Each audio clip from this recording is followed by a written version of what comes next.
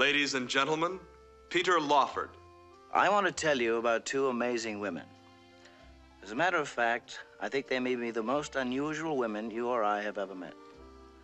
One of them is the distinguished mistress of a great house, a familiar figure to readers of society pages, at home in a world of great wealth where a butler is always waiting within call and a chauffeur waits at the door. The other, by contrast, is the owner, manager, hostess, and principal personality of Edie's Cocktail Bar. In other words, a saloon in what might be described kindly as a less fashionable section of the city. These two widely separated women share some intimate and amazing secrets. These secrets, I suggest, will keep you fascinated right up to the end of our new picture, Dead Ringer. One secret I will tell you right now, both these women are played by Bette Davis. Welcome, everyone, to the Wages of Cinema. I'm Jack. I'm Andrew. And, we have a new segment for you. All right. Let's take you back 2 years. We started this podcast. We had the list where Jack and I watched movies that we gave each other that we hadn't seen before. Right. Fast forward to 2016. We had the Cinema Immersion Tank where we watched a movie 5 days in a row and we talked to you about it. Yes. Because we're great. We like to try to give ourselves some gimmicky challenges, yes, which may or may not be harmful to our health. And in the spirit of that, we are giving you a new segment which Jack came up for a title with. It's called What, Jack?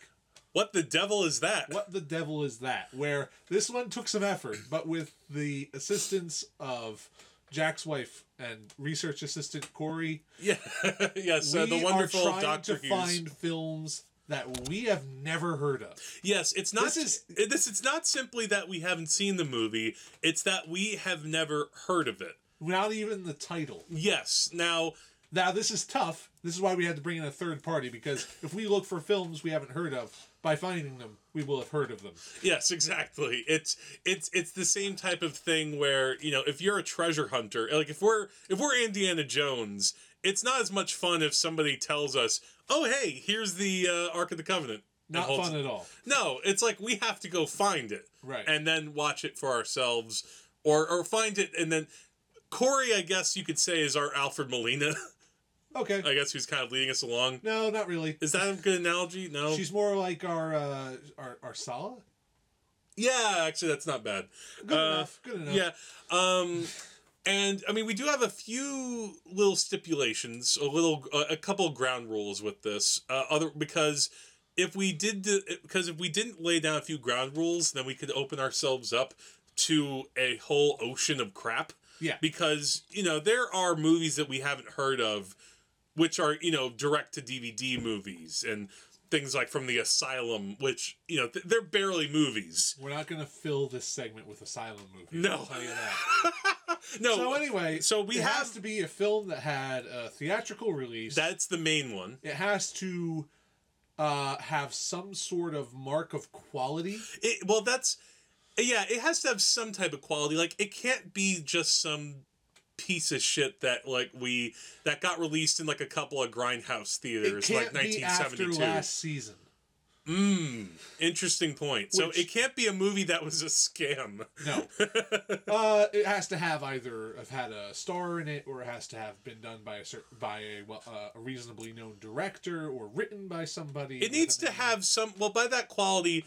It needs to, let me put it this way, it needs to have had some kind of budget. It has some claim to fame. Yeah, that's a good way of putting it. All right, and the film we've got tonight was provided us generously by Corey. Yeah, she had watched this actually when she was a kid, and I had never heard of this, even though the title is very similar to a movie that I have seen, and it's the film Dead Ringer. Yes. Now, this is not to be confused with Dead Ringers, which is the movie where you get, like... Jeremy Irons? Well, damn it, I was about to make a joke where, like, that's the movie where, like, you get, like, 8 identical twins who are Marines, and they go off to a planet to fight the aliens that have... never mind. I was trying because Dead Ringers... Ringer... All right. I screwed it up. Sorry. This movie is from the 60s and directed by Paul Henreid. Yeah. Now, for those of you who don't know who that is, I got one word for you. Casablanca. Well, damn, I was trying to make that clever than it sounded. Yeah, the movie Casablanca, Paul Henreid was Victor Laszlo. Right. He was in a bunch of other things, too. Oh, he was in a lot of things. He also directed a lot, which I didn't know. He directed, like, about 20 episodes of Alfred Hitchcock Presents. Oh. So, yeah, if you... by chance, you've probably seen something Paul Henreid's directed if you've just happened to tune into Alfred Hitchcock Presents. He helmed a lot of episodes of that. He helmed a lot of TV. He only helmed, outside of Dead Ringer, just a few, like, super low-budget films. He made a movie that starred Ray Charles. Cool. Of all things. It was, like, I looked this up, this movie called Ballad in Blue. And it's a movie where Ray Charles helps a down-on-their-luck boozing family whose son is blind. Okay. Yeah, so why not? But the point is, yeah, Paul Henreid, he's known for Casablanca. He's also the co-star of one of my mom's favorite movies, Now Voyager. Right. Which he starred in with whom? Bette Davis. Who is the star of this film? Yes, and here you get and two... it's not just Bette Davis. It's Bette Davis and Bette Davis. Yes. And the funny thing is, this is not the first time she's played twins. Really? Yes. She did this before. Like, there were 2 Bette Davis identical twins movies. There was another Bette Davis movie from the 1940s. I'm looking this up now just so I don't get the title mixed up, called A Stolen Life, where she also played identical twin sisters, Kate Bosworth and Patricia Bosworth. It's weird because I thought Kate Bosworth's an actress. But anyway, yeah, that was a real movie where it's Bette Davis in her greatest of all her triumphs. That was the original ad for that movie. Cool. And that was a little bit more of a drama. This is Bette Davis post whatever happened to Baby Jane. Yeah. So, which is what makes it kind of interesting. She's older. Like, she was, by this point, she was in, I think she was in her 50s. Right. And, do you want to maybe say a little bit about what the story is? Okay, so the story is this. Bette Davis plays, first she plays Edith, the owner of this cocktail bar, and she also plays her twin, whose name is, Margaret. Yes. And Margaret has married Rich. Her husband has just died. So when the movie starts, they are both at the funeral, and we find out that Margaret stole her husband, married her husband, and basically stole her from Edith, and so they hate each other. And yeah, Edith is kind of down on her luck because she has this crappy cocktail bar, and she's also a big liar because like she claims that she married the guy because she had a kid, which also didn't happen. Right. And eventually Edith plots to kill her twin and basically replace her. Yeah. So I think it's safe to say there's going to be spoilers all the way through this. So if you don't feel like you should check this out, and it will be worth your time. Let me put it this way for those of you who just want to know whether it's worth checking out. It's a fun movie. It's not any kind of great essential piece of viewing. Yeah, it's not like up to All About Eve or that type of standard of filmmaking. But it is pretty decent, and we're going to explain why. Yeah. Sure. So, your impressions of this. What sticks out in your mind about this film? What sticks out is the attitudes that characters keep having to so Edith is the one who runs the cocktail lounge and then takes over the Rich's Edith place. is our main character. How people are looking at Edith as Margaret throughout the movie and kind of judging her, and it's just like the sort of I'm not going to say it doesn't have the sharpness of like of what I'm about to compare it to. It doesn't have the sharpness of like a Buñuel type of satire of the rich, but there is an interesting look about how the rich look at people and how Edith is trying to fill this role, and like it's a little bit awkward. And it's very awkward, first of all, because she is posing as a dead person she basically knows nothing about. Yeah, the twins have been estranged for decades. You could probably say they haven't seen each other in 20 years. So Margaret has grown up Margaret has lived this social life with all of her rich friends, and then Edith comes in, gets rid of Margaret, and has to fill that role, and she has no idea how to do it. Edith is more of a street smart person. Yeah. And she does. It's not like she doesn't know anything about being rich. She doesn't know anything about Margaret's life. Yeah, it's a lot of this movie. The way that my impression of this, it's very potboilery. It feels like this could have been like a paperback book or something. Well, certainly. By that I don't mean that in necessarily a bad way. It's just a very pulpy type of story and how it's kind of presented. Like even though it has people like Bette Davis and Carl Malden is this detective who had a relationship with Edith, and then when when she transfers into being Margaret, when he discovers that because Edith dies, and then his sister he's posing as his sister, that also is he does a great job in this movie. But everything, there's a slightly tawdriness to the film, which I found interesting. And the thing that I found, if that makes sense, the thing I find strange about this is that at the beginning, this doesn't seem like it's going to be anything special. It gets kind of awkward when you have to have Bette Davis acting against herself. It is. It's odd to see that. I mean, she does fine as both sisters. Well, they're essentially the same person. Well, not really, because they do have different attitudes. That's not fair. The problem is that clearly we know there's only one Bette Davis. Yeah. That she's playing both roles, and all the shots are basically just of one of them. When it's both in the frame, one of them is wearing this heavy funeral veil.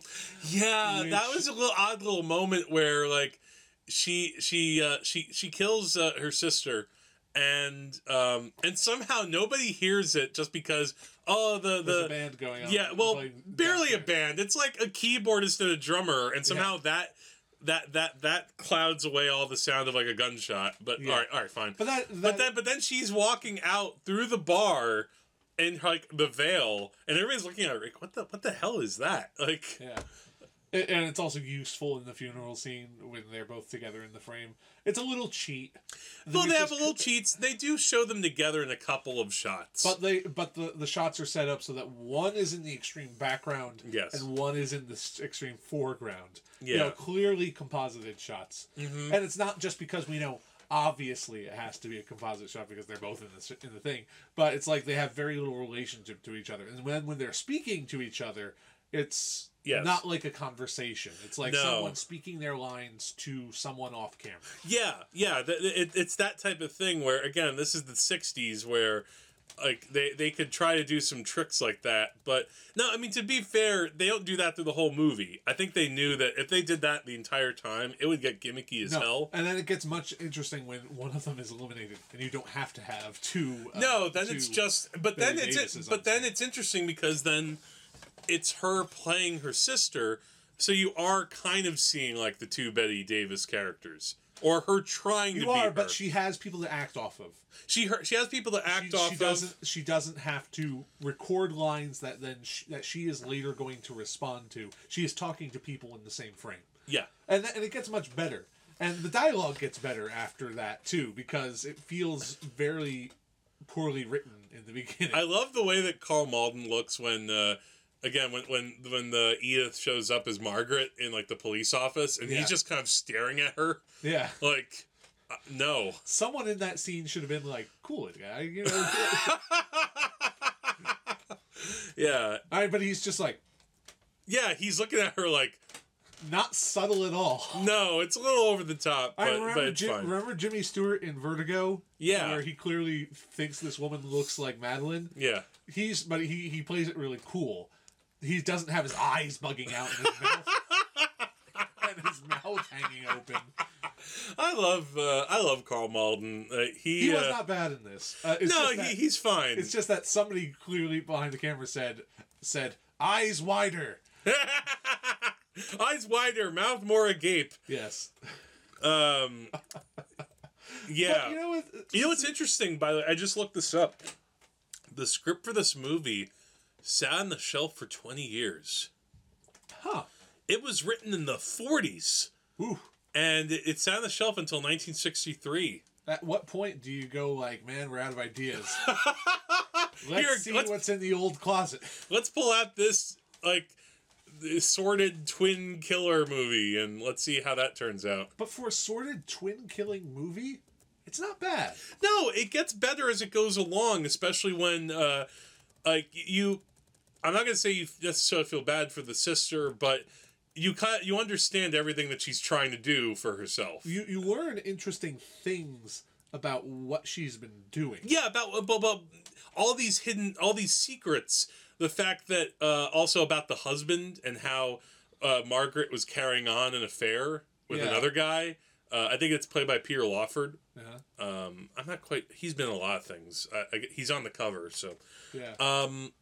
Yeah. So and then near the end, it gets really melodramatic in some ways. Like there's this courtroom scene where it just goes full Dutch angles. Yeah. Like. And what do you call it? Where like you have one shot overlaid, superimposed. There's a superimposition where Bette Davis's face is there, and you're seeing like a montage of what's going on in the courtroom. Yeah, and it's just so over the top. It's a little silly. At that point, the film was basically over. Yeah, I mean, every plot point had been addressed. I think that the idea was that maybe they wanted to try to make it so that, well, we could just say that, and then she got the chair. But this moment, I guess they wanted to make it. They could have had an ending like The Wrong Man. Yeah. Yeah, that's a good comparison. But it might have been better to have an ending like Dial M for Murder, where it's just like, well, we figured it out. I'm obviously going to be executed, so let's not have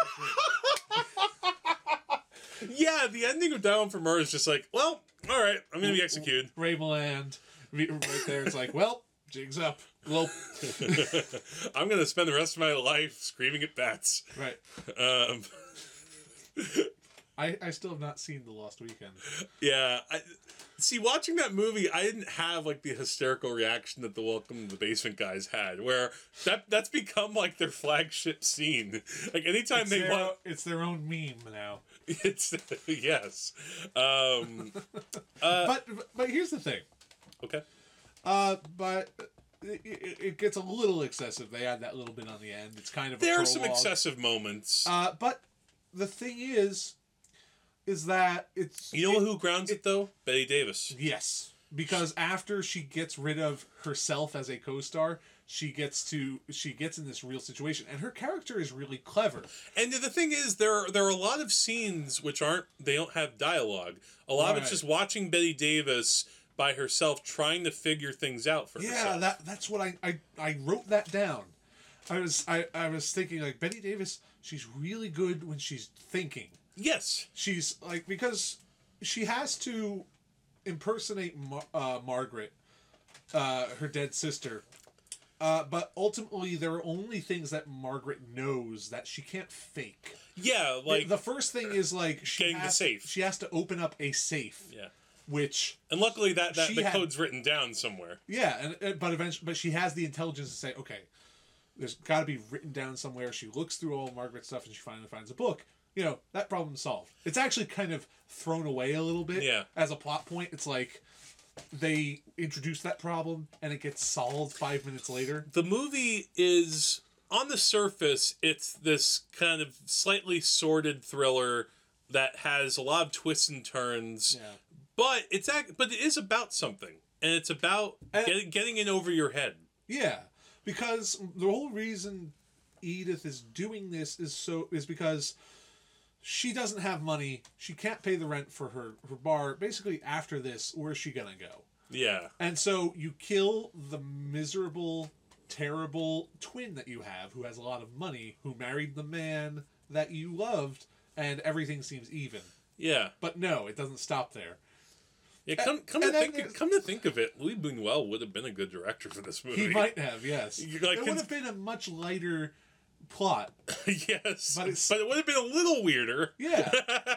Because this is like the type of melodrama that he used to make, like in Mexico or something like that. This is totally up his alley. Yeah. He just changed the location, like, to France. It's Louis Buñuel light. Yeah. if that's a way to describe it. No, it's like... this is normal. Yeah. Louis Buñuel takes it, and then it corkscrews in different directions. Yes, exactly. But it's not just like there's the safe problem that gets solved pretty quickly. I think they should have held that for a little longer. Yeah. But then there wasn't much suspense with. But then it comes the problem of I have to sign these documents. I obviously do not have my sister's signature. Yes. So how does she solve that problem? And that's actually pretty clever too, the way she does it. Yeah. And it kind of gets resolved quickly, but you see that she is reaching these successively higher and higher hurdles. Yeah. And then she gets to the one hurdle that she can't jump. Without the murder, this could have been like a comedy. Yes. This almost has the layout of a comedy, except it could have been a black comedy with murder. Yeah. It would have been a lot more British, I think, but it's possible. Yeah, sure. There are lots of different ways this plot could go. Yeah.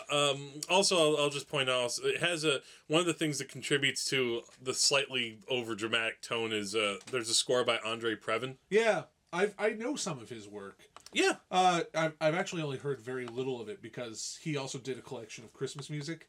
Huh. And it's the same sort of hallmarks as this, orchestral arrangement with harpsichord. Do you know what movie he was involved with? What? Paint Your Wagon. What? Additional music by credit, I should say. Wherever you see Andre Previn, there's a harpsichord. The interesting thing with that is I just recently watched a couple of films that he was involved with because I think on the show last time I talked about Billy Wilder movies I watched. Yeah. What was it? Irma La Douce and The Fortune Cookie, and he scored those movies. Huh. It has that same type of bounciness. Yeah. And the somewhat campy sort of ding ding ding ding ding ding ding. Oh, that felt very 60s. Yeah. That kind of dated it a lot. Like, yeah, that... Yeah, I know exactly the thing. It's not a keyboard. It's a harpsichord. Yeah, harpsichord. Exactly. I like the harpsichord. But, there are points where it feels kind of like she's in an old spooky house sometimes. Yeah. Yeah, exactly. I was really interested in this film. Like, the third act ends when Margaret gets murdered and Edith tries to take her place. Yeah. And I was thinking, okay, how can you... If this is going to be a lackluster film, then we're not going to get many surprises. Okay. So I was thinking, well, okay, let's think of a twist that would really make this really stand out. And so it has to be like, Margaret has to have like this really weird life where it's like either she is working for the FBI to set up drug stings or something, or she is like, or she's in like a satanic cult or something. Yes, and things like that. And eventually, you do get that. Yeah, something like that. There are no cults. There's no drug stings. Well, you're dealing with the world of the rich. Yeah, the utter decadence and free lives of upper class people. Yeah, that's why Which is why it would have suited Buñuel so well. Yes, exactly. It's poking fun at them, like it's doing it through the plot. Yeah, and that's actually pretty cool too. Some of her friends are just repulsive people. Yes. But then eventually, it saves its biggest surprise for the end. Yeah, and it gets and by then you're pretty well wrapped up in that film. She meets her lover Tony, and she's just like thrown into a room with him, and she has to act like she's known him all her life, and then you find out what Margaret and Tony had been up to. Yeah, and it's like, oh, crap. Yeah. Well, that's the big twist, and you realize that was the that was the current running under the entire film the whole time. Yeah. This sort of we can say it because this is a spoiler. She killed her husband. Margaret killed her husband. Yeah, with the help of her lover. Yeah, and it's the type of thing that she walked into, like the sister walked into that not having any idea, and it totally screwed her over. Oh, it backfired big time. And not just at the time. Because by that point also she's killed herself, so to speak. And now she can't be herself again. Yeah, Edith is no more. Even if she tries to come clean, she still murdered her sister. Yeah, and there's no getting past that. And then there's that great moment where finally she tries to break back into Edith to talk to Jim, the Karl Malden character. Yeah. And Karl Malden's like, I knew Edith. She was a wonderful person. She wouldn't hurt a fly. Yeah, something like that. And like, it's just like, get you. Yeah. And I think, and yet there was one character who did know all along. Yeah, but it didn't really make much of a difference. That was one of those twists that was just like, it wasn't set up, but again, didn't really make a difference. I kind of forgot about that character. I remember that guy because the actor who played that guy was in an episode of The Twilight Zone. He played a butler, too. The chauffeur. Yeah. No, not the chauffeur. The chauffeur is the guy who drives the car. Oh. The butler is the guy who works in the house. Oh, his name is Cyril Delaventi. And let me see if I can look up this what was the episode? The episode was something about a piano, like this player piano, where if you played different roles, that it let out certain people. A piano in the house. Yeah. And he was a butler in that? Yeah. Oh. Okay. He has a very distinct face. He's kind of wrinkly, but he has a great movie face. He has a great butler face. Yes. And I think kind of that's why they put that court scene at the end, because so you could see everybody again. The plot is pretty much over. Yeah. We've resolved all the plot threads. Yeah. Every character's arc has been resolved. But they still throw in the court scene and the sentencing, but then Jim meets her again. Yeah, that's the very last scene of the movie. As she's being taken to prison, and he asks her, "Is what you said about being Edith true?" And then we do get that one scene where it's like, and she takes the. There's nothing she can gain anymore. No. Everything has gone too far, but eventually she just leaves that one thing and she says, "No, I'm not Edith. You were right about her." And she just leaves him with that. And, and it makes me think, how much do we feel for Edith as a character? Yeah, I felt a little mixed about that, because I know it's like I should have felt more for her.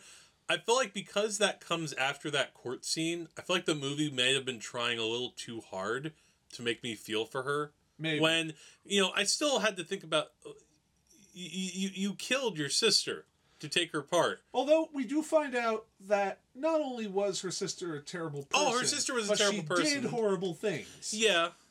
Does that excuse that? Let's think about everything that Margaret does throughout her life. Oh, yeah. She steals the man that her sister loved by claiming to be pregnant with his child, meaning she had slept with him, basically, and faked the whole child thing, which was eventually not true, and basically sponged off of him for 20 years and murdered him with her lover. You know what I think was the thing with the movie?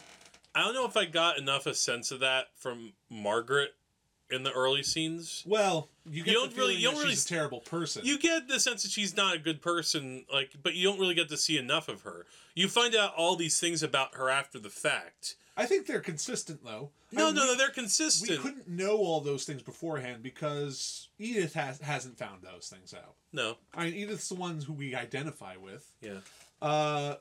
Now, I think we identify with her pretty well. We sympathize with her a little bit. Everything's been taken from her, and she's living this kind of, not terrible life, but a kind of crappy life. Yeah. And so she decides to do the only thing she knows that seems kind of just to her. I don't hate Edith by the end of the movie. I understand where her character is coming from. And I could feel a little sympathy for her, but not. I don't know if I felt it as much as the filmmakers, I think, wanted me to feel. Maybe. If that makes sense. And ultimately, at the end, we kind of have to admit that Edith murdered her sister in cold blood. Yes. In order to get her fortune. Yes. So... Edith was out to get all that money and try to run away and go to Europe and all that. Yeah. So, I think that I think I would have enjoyed it more if it it went a long way into the pulp territory, and then near the end it tried to, then spin the wheels a little bit. Mm. Now, again, I'm not saying it's a totally bad thing. It's just what the movie did. Yeah. And ultimately, it's still a good movie. It's just, it'll never be... It knew what it was trying to be, for the most part. It has shades of Vertigo in it. A little bit. This is pre-Vertigo, I assume. Yeah, definitely. No, 1964. But although it was written before Vertigo. Oh yeah, that's the funny thing. But think about the side plots. We have a detective. There is a little bit of a Hitchcockian element to the movie. Yeah, but this is like if you look at it from a different angle. Yeah. Where if you looked at Vertigo from Madeline's point of view, it's a little closer to that. It's a little. It's not an exact match, but it's Vertigo without like the technical attention to detail.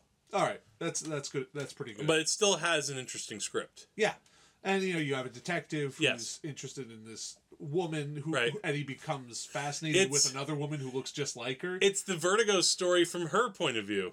That's what I just said. Well, no, but all the way through though. Whereas in Vertigo, they have it a little bit. I know we talked about this before, but we talked about it at length. Yeah, sort of. Well, both of us did separately, but I mean that like.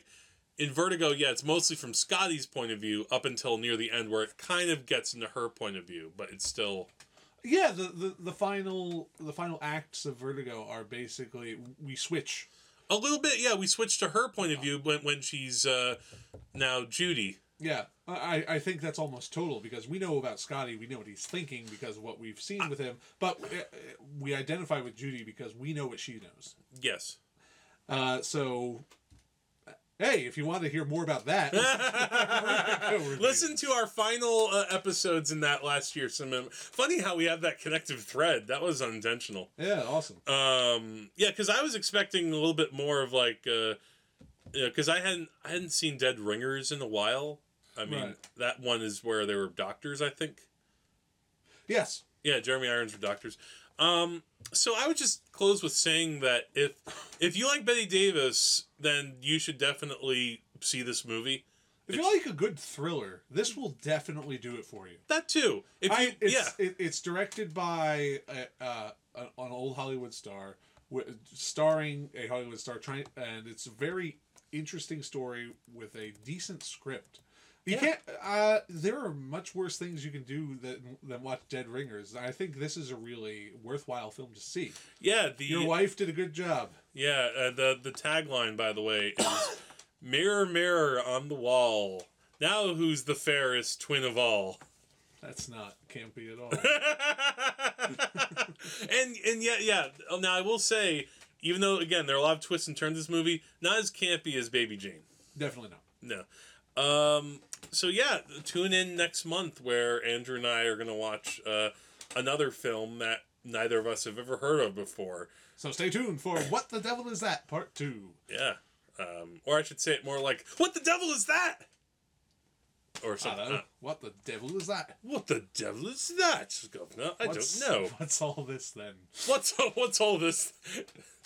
That would have been a good title. What's all this then? No. Right. No. We already chose the title. We'll put that one. All right, and stay tuned as we continue our podcast.